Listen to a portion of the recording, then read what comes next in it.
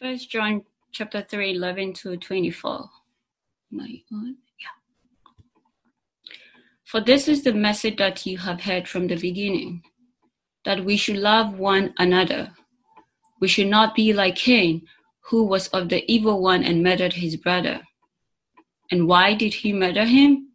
Because his own deeds were evil, and his brother's righteous. Do not be surprised, brothers, that the world hates you. We know that we have passed out of death into life, because we love the brothers. Whoever does not love abides in death.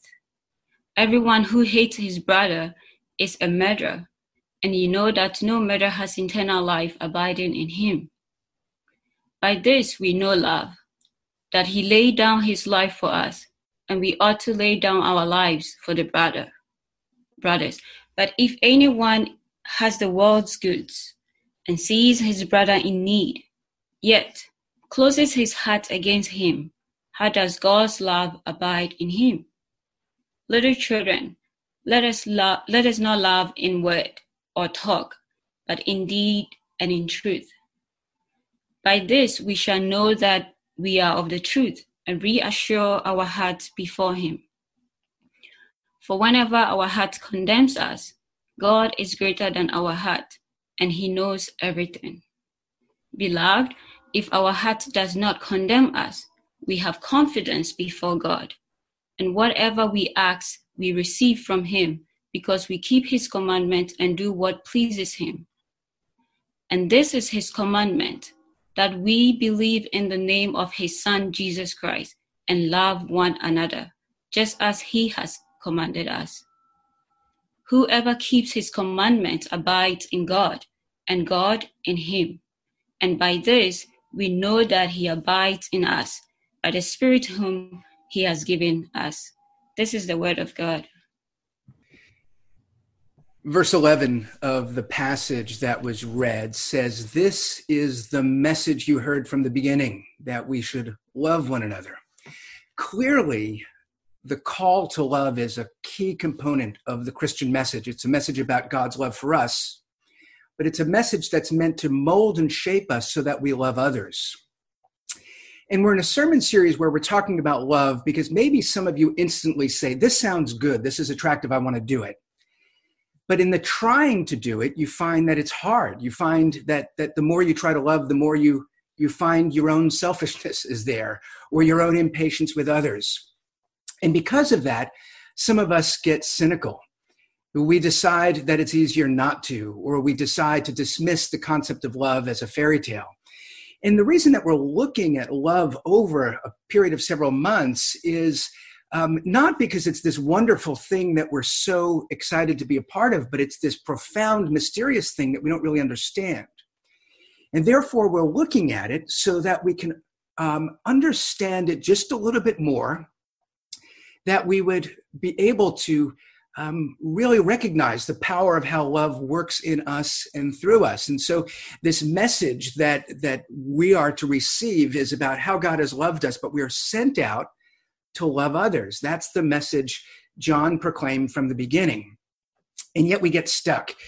We get stuck finding ourselves in situations that we don't have it in us to love in a long, enduring way. We could love generally. We could have feelings of love. We could have a desire for love. But when you have an actual individual who's hard to love, or who doesn't work with you, or doesn't appreciate your sacrifices, it's hard to keep loving in the way that Jesus has loved us. And this raises feelings of guilt. It makes us feel stuck. It makes us feel like failures. It makes us want to give up. And yet we're not to give up. And so today I want to talk about one of the ways that we get stuck, or one of the scenarios, the kinds of situations where we get stuck. And so I'm going to talk about how we get trapped. But then I also want to talk about what we need to know.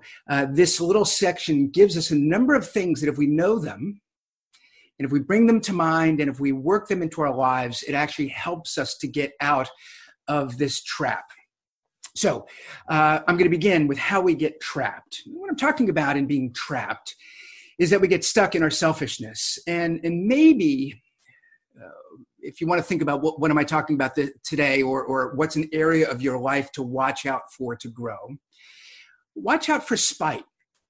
Spite is one of those things, as an example of where we get trapped, that we become so angry or so hurt or so resentful or so bitter that we're prepared to do harmful things despite the cost. We may know morally they're wrong. Or there's also this phrase that we have about people who cut off their nose to spite their face. It shows the absurdity of spite, because sometimes we get trapped in this feeling of the thing that I want to do is to harm others. And yet most of us, even when we're feeling that, know that harming others is not only wrong, but it's self-defeating, like the person who cuts off the nose to spite the face. And yet we get trapped in those feelings where we feel like the only relief is just to vent them or to act on them, even if we're foolish enough to know that it will only make things worse for everyone and for us, yet we do them. All of us find ourselves at times doing what we don't want to do, or doing what we want to do but know we shouldn't do. Not simply, one component is the moral conscience. I shouldn't do that because it would be wrong to harm others. But sometimes you're convinced that you're justified in harming others. But even where you catch yourself and you say, but I know that in harming them, that's going to ruin this relationship. I know in the future I'm going to feel guilty and regret about it. I know that this is forming bad habits. Of all the ways that it harms us, yet we still get trapped in that moment. And sometimes we give into it, or sometimes we just get stuck having to fight it. John wants to encourage us out of that by warning us about hatred, about these murderous thoughts that sometimes come to us. And in verse 12, he gives us what not to do. And he reminds us of a figure early in the Bible, an important figure. He's only in that one chapter, Genesis chapter 4, if you're interested in reading the story of Cain and Abel. You could read that right in the beginning of the Bible. But the opening chapters of the Bible are very foundational, setting a trajectory. So the story of Cain and Abel is not just another incident that happened in the world, but there's really something profound about Adam and Eve's first children, that the first human beings born into this world, one hates the other enough to kill them. And that sets a pattern of humanity. And it's not just the other out there, but it's within families and households. It's not that we just hate people who are different, but we hate people who are not us. And then that plays itself out on a social scale. Verse 12 says we should not be like Cain, who was of the evil one and murdered his brother. Why did he murder him? Because his own deeds were evil and his brother's righteous. If you go back and read the story, it's quite an interesting one. And what I want to highlight from that story is this dynamic of three things that I identify, which is part of this trap that I think Cain found himself in, this sort of triangle of temptation that he was in the middle of, where he then gave into temptation, though he was warned directly by God not to. So the context of the story is Cain and Abel as brothers. They go out and they do their work, and each of them brings an offering to God. And for some reason, Cain's offering falls short. Now, we don't know why. And everybody reads stories differently. I'm one who reads that story and desperately wants to know why. What was wrong with Cain's offering? And the problem is the passage doesn't tell us. I'm the kind of person that wants to know because I don't want to make the same mistake of Cain. So if Cain's offering to God was not good enough, I want to know, what did he do wrong so I can learn from that? Maybe some of you want to know what he did wrong because you're evaluating, is God justified in his being angry with people? And so you may have a different reason for wanting to know. There could be any number of reasons. The story doesn't tell us, because the point is not that the story of Cain and Abel teaches us how to make good sacrifices. It's more that moment where God comes to Cain and speaks truth to him and warns him and offers him an opportunity. And yet it unfolds tragically. The lesson is not, this is how you make good sacrifices. I think the lesson for us is a little bit more in the realm, what happens when, and here are the three things. One, you feel you're falling short. There's something in you that's not good enough. You're not meeting up to some standard. Right away, that shifts our hearts, our minds, our internal dynamics. It disadvantages us. So all we know about Cain is something wasn't good enough. So that's one thing. Secondly, there's some sort of standard or something that makes clear that we're not good enough or reminds us of that. So it's interesting in Genesis 4, Cain's reaction to his insufficient offering, the language of the passage is that he gets angry and his face falls. His face falling would just be a Hebrew expression. But you could probably, it's an image that maybe you can imagine. And what's interesting is typically if you think of anger, you think of the clenched face. You think of a face tightening up. His being angry and his face falling, I don't know exactly what that means, but it sounds more to me that he's deflated. It sounds like depression.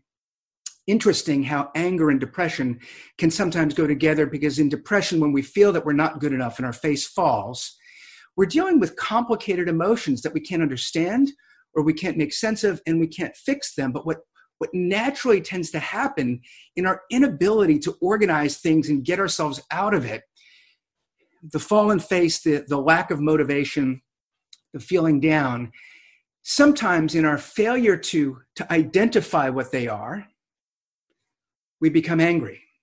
Or sometimes in our inability to name them or organize them or do something productive, we get angry. And so below the surface, there are deep, complicated things that we don't understand or we can't handle. And because it's hard to keep having to confront our inability, our falling short, anger has the potential to energize and motivate us when our face falls, when we're down, when we don't want to do anything. Something needs to animate us. And the message of John is it should be love.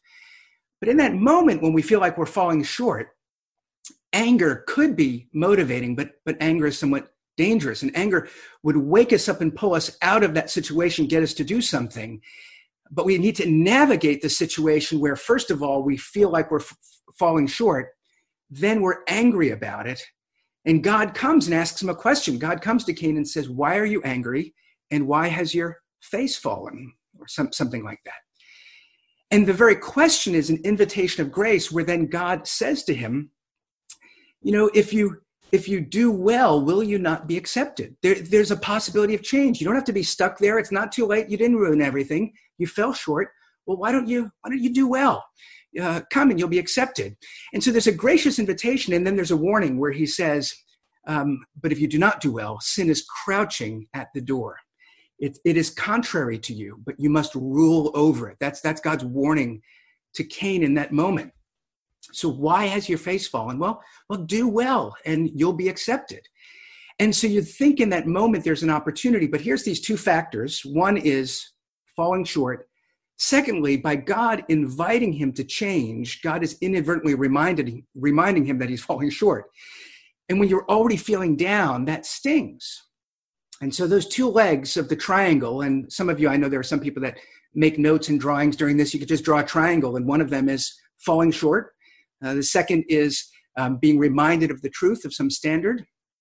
And the third leg, though, is temptation. The warning there that God has is, in this context, you will be tempted. And what he's told is you need to exercise some energy to rule over this so you don't give into it. And yet there's Cain in the middle of these factors. I'm not good enough. God is making clear to me and reminding me that I'm not good enough, even though he's inviting me to change.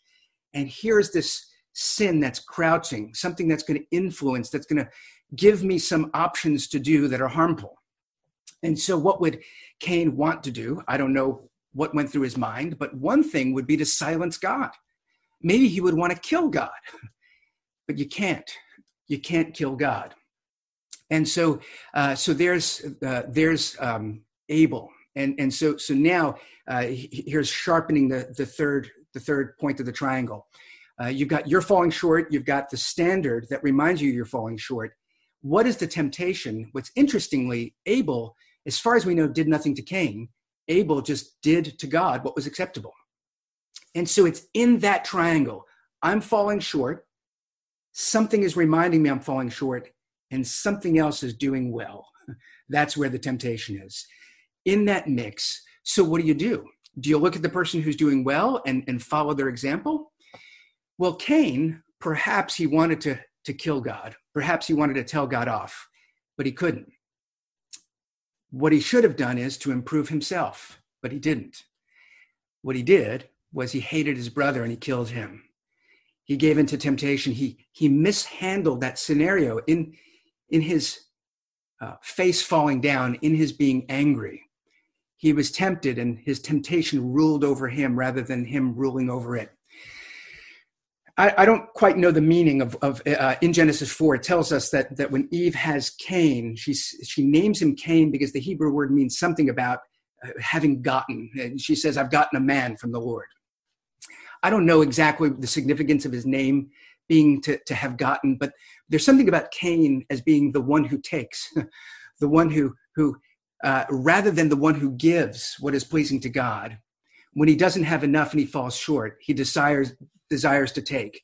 And there's Abel who is giving to God, and he resents that and hates it. So he takes Abel's life. So that's the scenario where John is saying, don't be like Cain. And all of us are going to find ourselves in those moments where we fall short in some way, whatever the standard is. It could be God's standard. It's a moral falling short. It could be your parents' standard, or it could be your employer, or it could be some ideal you have for yourself, or it could be society where they say people should be like this, and you realize you're not. And so you feel down about it. And there's going to be anger in your inability to, the longer you're unable to figure it out and improve, anger is going to mount, and anger is going to be energizing. And then there's going to be some standard reminding you. And will you rise to that if there's an opportunity? Often it's really hard to. And so we get stuck. And then in that scenario, you see people that have it better than you, people who are doing better than you, and you want to blame them. My problems are their fault. You want to hate them for the problems they're causing others, or any number of ways that our mind processes that situation. But for now, all I want to say is when you're in the middle of that triangle, the same message comes to us that God gave to Cain, which is be careful. If sin is crouching, it's going to spring up, and you can't let it rule over you. And yet it's so hard in that scenario to love your brother when you want your brother to love you and they're not. And that's a context where we get stuck. And so John warns us not to be like Cain. And as an application of this, what does he tell us to do with it? In verse 13, he says, don't be surprised, brothers, that the world hates you. And so here's just two quick things on that. First of all, being hated is not evidence that you're living an upright life. That's one of the traps that we get stuck like Cain, that rather than being the kinds of people who improve, the second people respond and tell us we're doing something wrong, in our anger, we think that we project our hatred onto them and we self-justify. Everyone has the tendency to do this. Religious people not being accepted, and even within Christianity, we find that sometimes people resent Christians for the foolish, harmful, thoughtless things we're doing, and yet we interpret their rejection of us self-righteously, where we think that their anger with us must be evidence there's something wrong with them rather than us, and we're falling into the very trap of Cain. That's not what John is encouraging. He's not saying, here's how you know you're doing a good job of following Jesus when everyone hates you. Sometimes people hate us because we're doing a terrible job following Jesus. But what John says is the nature of the world is that the spiteful instinct in all of us hates when somebody is doing right. And therefore, John invites us to know the love of God and to act on the love of God, which means you can live differently. But the problem is, as you try to live differently, those who don't want to live differently and don't want you to remind them that they need to grow may resent you. And John is not saying you'll know that you're righteous when people hate you. He says, don't be surprised as you try to live a righteous life that the world will try to pull you in, and don't respond to them as they are treating you, but actually remember what Jesus did for you and allow that to lead you. So he's warning us not to get trapped as Cain did, not to get caught up in hatred, in resentment, in bitterness. Don't be a spiteful person, because there's a better way. The message we have from the beginning is that we should love. So I want to talk about now some things that John gives us in this passage that will help move us out of that moment. You find yourself stuck in that triangle. I'm falling short. I don't like the reminder that I need to improve. and there's somebody else who's better than me, and now I feel miserable, and I'm not energized to get out. The only energy is anger. Where do you find love? Well, John tells us some things that we can know. And there are 5 of them in the one passage. So if you just reread through this passage, if you're trying to remember the kinds of things I've talked about, look for what can we know. So in that scenario, you're tempted, you're feeling down, you're angry, you're resentful, you're not good enough, and you need to improve.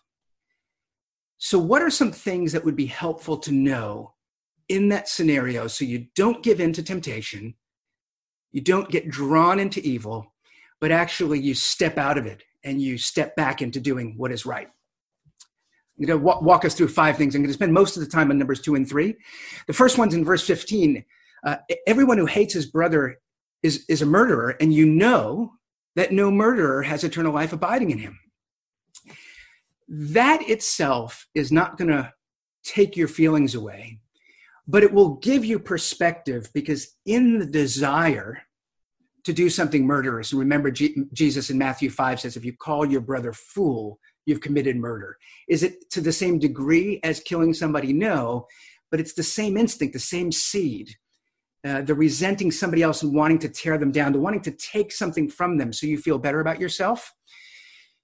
We have to remember that is not the paradigm of eternal life. The murderer does not have eternal life dwelling in them. And eternal life here is not simply days without end as a reward for having lived a righteous life, but eternal life is something John says Jesus brings into your life to change you now, to make you alive.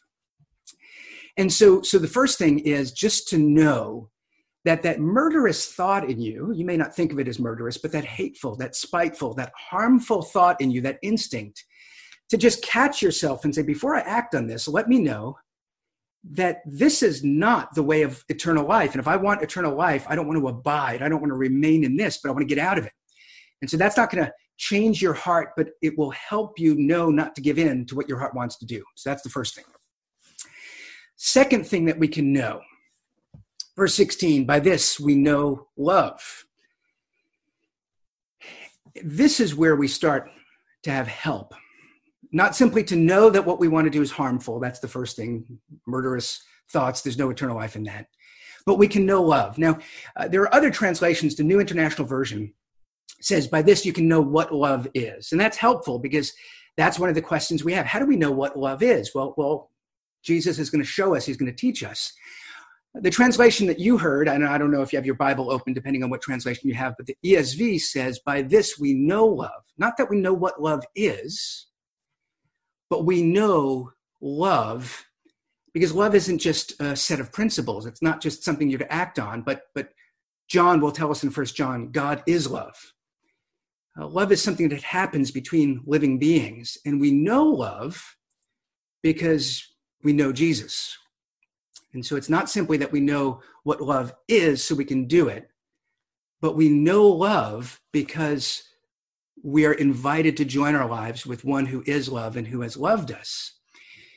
And that changes things. It's not simply that you need on your own to do the loving thing, but you need to not act on your own, and you need to act in the context. You need to remain in love and Christ rather than in death. So verse 16, by this we know love, that he laid down his life for us.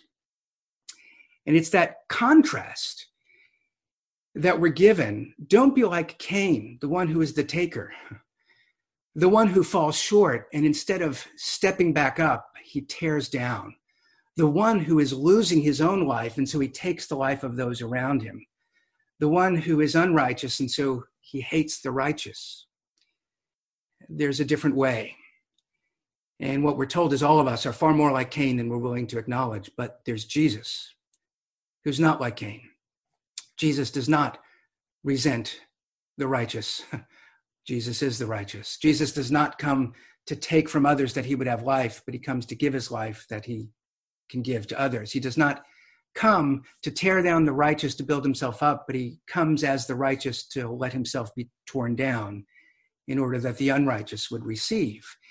This is a whole different way, and we're told that when we look out of our misery, of our being stuck, and we see not simply what love is, but we know love, Jesus who invites us, come and join with me, that changes us. And so verse 23, I think, this is my own read on things. Others might disagree. I think verse 23 of 1 John 3 is the heart of John's theology. If you read John's gospel, why is John writing his gospel? Why is John writing these 3 letters that you get? And even what's undergirding, assuming the same John wrote the book of Revelation, what is John's goal? This is the commandment. A commandment is you need to listen. You need to take this seriously. You need to really embrace this. Let it guide you. Let it restrain you. Verse 23, this is his commandment. So you want to know what Jesus has for you. This is the commandment of God, that we believe in the name of his son, Jesus Christ, and love one another just as he commanded us. And those two things go together. So the message that we should love one another is not without knowing love. It's not just saying, take those romantic feelings you have and act on them. It's not saying you're not a good enough person, but be a better person. It's saying we get stuck because we don't know love. But actually we can, because Jesus comes into wherever we are, where we're stuck. He comes into our anger. He comes into those places where we fall short. He comes into the period of temptation. He comes into our spiteful thoughts and desires, and we can know him. And so the commandment is, first, believe in the name of his son. God says, this is how you get out of being stuck. This is how the sinner is forgiven. This is how the unrighteous becomes righteous. I give it to you. It's grace. I've sent my son to be the one who gives. You don't have to take righteousness of your own. You need to receive it. And see, that's a different paradigm. We think of ourselves as givers or takers. And so we see that we're takers. I don't want to be a taker. So I'm going to, by a moral will, become a giver. And Jesus says, you're not just a giver because you're not going to be able to give. And you're not just a taker because taking is harmful. You're a receiver. Come and receive. Believe in the name of his son. And when you receive the love of Christ, then you no longer need to be a taker, because now you have something to give. And that's a different paradigm. And so we can know love. And so you find yourself stuck. What do I need to know? Well, I know that eternal life does not come from murderous thoughts. I know love. So let me believe in Jesus and let that stir my actions. Here's the third thing. This is verse 19. By this, we shall know that we are of the truth and reassure our heart before him. Okay, here's something that we could know that's true. So here's the problem Cain had. He was falling short, and the truth of his falling short provoked him. It stirred attention in his heart. John is saying there's something true that you could know that will actually bring reassurance to your heart. In that moment of anger, frustration, confusion, what can you know that's not going to further make you want to hide and isolate and shift blame and not deal with your problems? Well, how do we get to that point of assurance that we have our hearts at rest? It's possible. That's what verse 21 says. If our heart does not condemn us, we have confidence before God. And look, frankly, this is so essential to what most of us are seeking in life, in the tensions and the struggles where however we're thinking about it, somehow the fact that we're falling short somewhere, leaving us angry and restless, leaving us misunderstanding, resentful, whatever it is, we want to be at rest. We want our hearts to be at peace, and we don't know how to get there because we're stuck. This creates the possibility, if your heart does not condemn you, you can have confidence before God. And you say, well, great for you. But here I am, stuck in that triangle. I don't have that confidence. And so there it is. There's the reminder. Here's what I can be, but here's what I'm not. And this is what makes Christianity so distinct and so profound and so marvelous, because it speaks to people stuck in that triangle. Not a message from the outside saying, we're the winners, and if you get it together, you could join us. But it's saying, Jesus comes into those situations in love, and he joins with you. And so do you find yourself thinking, my heart condemns me, and so I don't have this confidence. I don't feel good enough. Well, verse 20, whenever our heart condemns us. And see, this is this false view that we think, well, if Jesus has done something for us, well, then the only way I know that I'm believing in the name of his son is when my heart is confident. But what happens when I fall short? What happens if my heart condemns us? John assumes this is going to happen whenever our hearts condemn us. That's going to be part of life in this world. We always will see we fall short. And maybe it's by a real standard that we don't meet, or maybe it's some made-up, fictionalized standard by society or some ideal that we have. Whatever the case is, we will go through these periods whenever it happens, whenever our hearts condemn us. Well, then what? Will you be like Cain and act in a spiteful way? Or will you believe in the name of Jesus, his son? And will you not get stuck in condemnation and the actions that flow from it? Will you not have murderous thoughts where eternal life doesn't exist? And will you abide in that? Or will you plant yourself in Christ and abide in him? That's what we're told. Verse 20 is quite profound. And I would say if these 5 things that I'm giving, if the thing that strikes me this week as what you can take with you to meditate on, it's really verses 19 to 21. What here can help me get out of being stuck? Well, it's those moments when our hearts condemn us. Verse 20, whenever our heart condemns us, God is greater than our heart, and he knows everything. See, part of the trap in that triangle that Cain was in, I'm not good enough. God or something is reminding me that there's a standard I'm not meeting and I need to realign to. And then there's somebody else that's right who's also reminding me, and I resent them. What we want to do is we don't want to know. We don't want to know the depths of what's wrong in us, and we don't want others to know it. And so we want to bury it. We want to hide it. We want to ignore it. And that gets exploited because it still functions underneath. And what we're told here is God knows everything. And that is terrifying as long as you want to remain stuck. As long as your strategy is, I'm going to stay where I am in my bitterness, and I'm just going to throw everyone off. I'm just going to act with spite. I'm just going to chase everyone away. If that's what you want, it's terrifying to think God knows everything. But there's something so tremendously freeing when we understand that God knows everything, because our natural way of thinking is once we see how much we fall short, once our own heart condemns us, well, then we're condemned.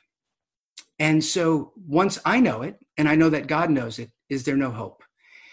When you realize there's no hiding from God, there's no killing God off. That's an impossibility. You can decide God doesn't exist, but he does. And so you can disorient yourself from the truth. You could say, I'm fine the way that I am, and I'm just going to ignore that, but you know you're not. So you're not going to deal with it. And so here it's saying, but God knows everything. And here's the question for you. Does God offer you grace and the hope of Christ because he thinks that you're good enough? And then in that moment when your heart condemns you, you see something and you think God will see something. And that will demonstrate to you and God that you were both wrong. Or does God know everything? And is that not why he sent Jesus? Did he send Jesus because you were pretty good and he wanted to give you an example that you should follow? Or did he send Jesus because God knows everything? And he knows our murderous thoughts, and he knows that we fall short, and he comes and he asks, why are you so angry? And why has your face fallen? But he knows we will not do well, and so he sends Jesus who has done well and joins himself to us. When your heart condemns you, you are learning something new about yourself. You are not showing God anything he doesn't already know. The reason he sent Jesus is because he knows what's going on in our hearts. And so the way out of this, whenever your heart condemns you, verse 20, God is greater than your heart. I mean, that's the point. There's you in your own small life and your own imperfections, and you find, oh, I'm not good enough. I'm falling short, and everybody around me is better than me. Well, sure, and God is better than you. And so your heart condemns you, but God is greater than your heart, and that's what God is doing. He's inviting you to get out of your own selfish place of being stuck. And he's saying, forget about you and all of your flaws, but turn from them, acknowledge them as true, and remember that there's something greater than your heart. And it's that need for something greater that we need to see. And that's why we gather for worship as a church, to remind ourselves over and over as we look to God in song and in prayer, to say there's me in my own imperfect life, and there's this world and all of its flaws, but there's something greater. And when I see that, it changes things. You know, there's a A typical pattern that people who perform find themselves in, and this could be in any realm, but when I think of people who perform in the arts as an obvious example, why do people go into performance in the arts? Well, there's any number of reasons, but often there's something wonderfully attractive about something. And so a typical story could be a 10-year-old kid who goes to a Broadway show and is electrified, just so loves everything, the magic, the energy, and their thought is, I want to be part of this. And there's something, so in that, yes, there may be an egotistical seed of, I want this glory and I want to be caught up in that. There's also can be something genuine of seeing something great and wanting to be part of that, and something generous. I want to give to others. I want to be somebody that creates this for others. And there's something wonderful that people get pulled in to say, I'm going to hone a craft. And in this case, I'm going to become an actor. And I'm going to develop the skills. And then you see those who are great, and it's inspiring. Whenever you see greatness, you see the possibility. But something happens along the way when you actually develop some of the skills. Something of the magic goes out in the long haul of the hard work, because you realize to continue growing, you need to be honestly in tune with where you're falling short. You can't be some foolish egoist who just goes out and feels good about what they do. But if you're actually going to serve an audience, you need to find where are the next places to improve. And so what happens is sometimes people who have gone into the arts altruistically, wanting to be part of something great, wanting to give, find themselves constantly looking at, I need to improve here, I need to improve here, I need to improve here. And it doesn't happen all at once, but at some point you'll look at your life and you realize, whenever I see somebody performing wonderfully, I'm not inspired, but I resent them. Whenever somebody points out, hey, this was really good, but this could be the next thing you work on, it stings. Rather than being inspired to grow, we find ourselves in that triangle. I'm falling short. There's something that's reminding me I'm not good enough, and here are the people that are doing it well. And rather than being drawn in, I want to pull them down. And what do? That's an impossible place. Now, part of it, you do the knowledge thing where you just tell yourself, I went into this because I wanted to give something. And so before the performance, you get out of your ego and you say, I'm not going out there so that they'll love me, but I'm going out to give them something. And that keeps you going. Performance by performance, you just have to do that. But sometimes people who have been in that story 3 years, 5 years, and they're trying to get out of it, and they do whatever they can, and then something that they didn't plan, something that they didn't control happens is, once again, they're captured by that great performance. They're somewhere where they see something that takes them out of themselves. They're back in that scenario like the 10-year-old kid who sees something glorious, and it pulls them out and it reminds them of that big vision that then aligns everything. So then it doesn't matter that you're not good enough, that you can grow. It doesn't matter that other people are excellent. And it's when we don't have that and we get into our own small worlds that we get stuck. That's what John is saying. He's saying, but we know love because Jesus laid down his life. There is something so great that if you look there, you're looking at something that will lift you up. You're looking at something that is so fantastic. John says, when your heart condemns you, there is something greater than your heart. And as we look to what's greater than our hearts, as we look to Jesus, who was not like Cain, who took, he's not like us who want to tear down, but he came among us. And when we wanted to pull him down to us, he came in order that he would lift us up, that we would know what love is. And it's that vision that he gives us of the glory and majesty of the love of God is the only thing that pulls us out of that self-pitying, spiteful attitude. And so that's something that we will know. And here's the last two things. I'll be briefer with this. Verse 14, we know that we have passed out of death into life because we love the brothers. Whoever does not love abides in death. And so what we're told is now there's a choice. When you find yourself stuck, there's a choice. You can abide in death. You could give in to murderous thoughts, but here's the thing, you don't have to. We can know that we've passed out of death into life because we love the brothers. And there's a sense here in which there's an assurance that comes from saying, I want to do the spiteful thing, but I know that because of Jesus, I've passed out of this, and so I don't have to do it. I know that that's what I want to do, but I'm not going to do it. And you do the loving thing instead. And we're told that as you do that, you set a trajectory that builds you up. If you keep doing the spiteful thing, you get more and more angry. You abide in death. But if you deny the spiteful thing and do the honorable thing, if you say, I'm not going to do what tears others down, but I'm going to have an offering that would be pleasing to God. The more you do that, the more you get confirmation in life. I can know I've passed out of death and into life because I see God's love at work in me. And here's the last thing that you can know. Verse 24, whoever keeps his commandments abides in God and God in him. And by this we know that he abides in us, by the Spirit whom he has given us. And so in that moment of isolation, here I am, me by myself, wanting to chase everyone away. And we think, I don't want to abide in death. I want to abide in him. Well, when we keep his commandments, we're abiding in him. We're being faithful. We're not doing the murderous thing. We're doing the loving thing. We're not doing the greedy thing. We're doing the generous thing. And so we can know that we are abiding in God. But here's the important thing. We can know that he abides in us. It's because of the Spirit he's given us.